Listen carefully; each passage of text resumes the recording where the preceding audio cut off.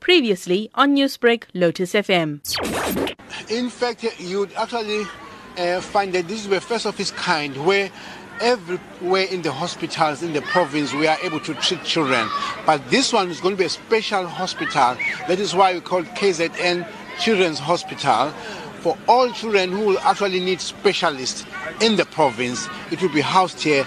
All the other developmental challenges, all the other neurogenic problems that children have, cerebral palsy, rehabilitative, including what is very dear to me, the palliative care programs will be housed in this province. So we look in this hospital. So we are looking forward to actually do what President Nelson Mandela did, to be closer to the children, because they have a longer life to live. So if we give them the strongest and the best foundation, then we are guaranteeing them having a good life. And this is just but one of those. So it's an opportune moment for us to really accelerate campaigns to resuscitate this hospital on the day of Nelson Mandela, on the day where he also had such a big heart for children. And we think, as we speak on this day, many South Africans there who would then support this vision. It was for us, it is embedded on the principles and on the vision and the leadership of Baba Nelson Mandela.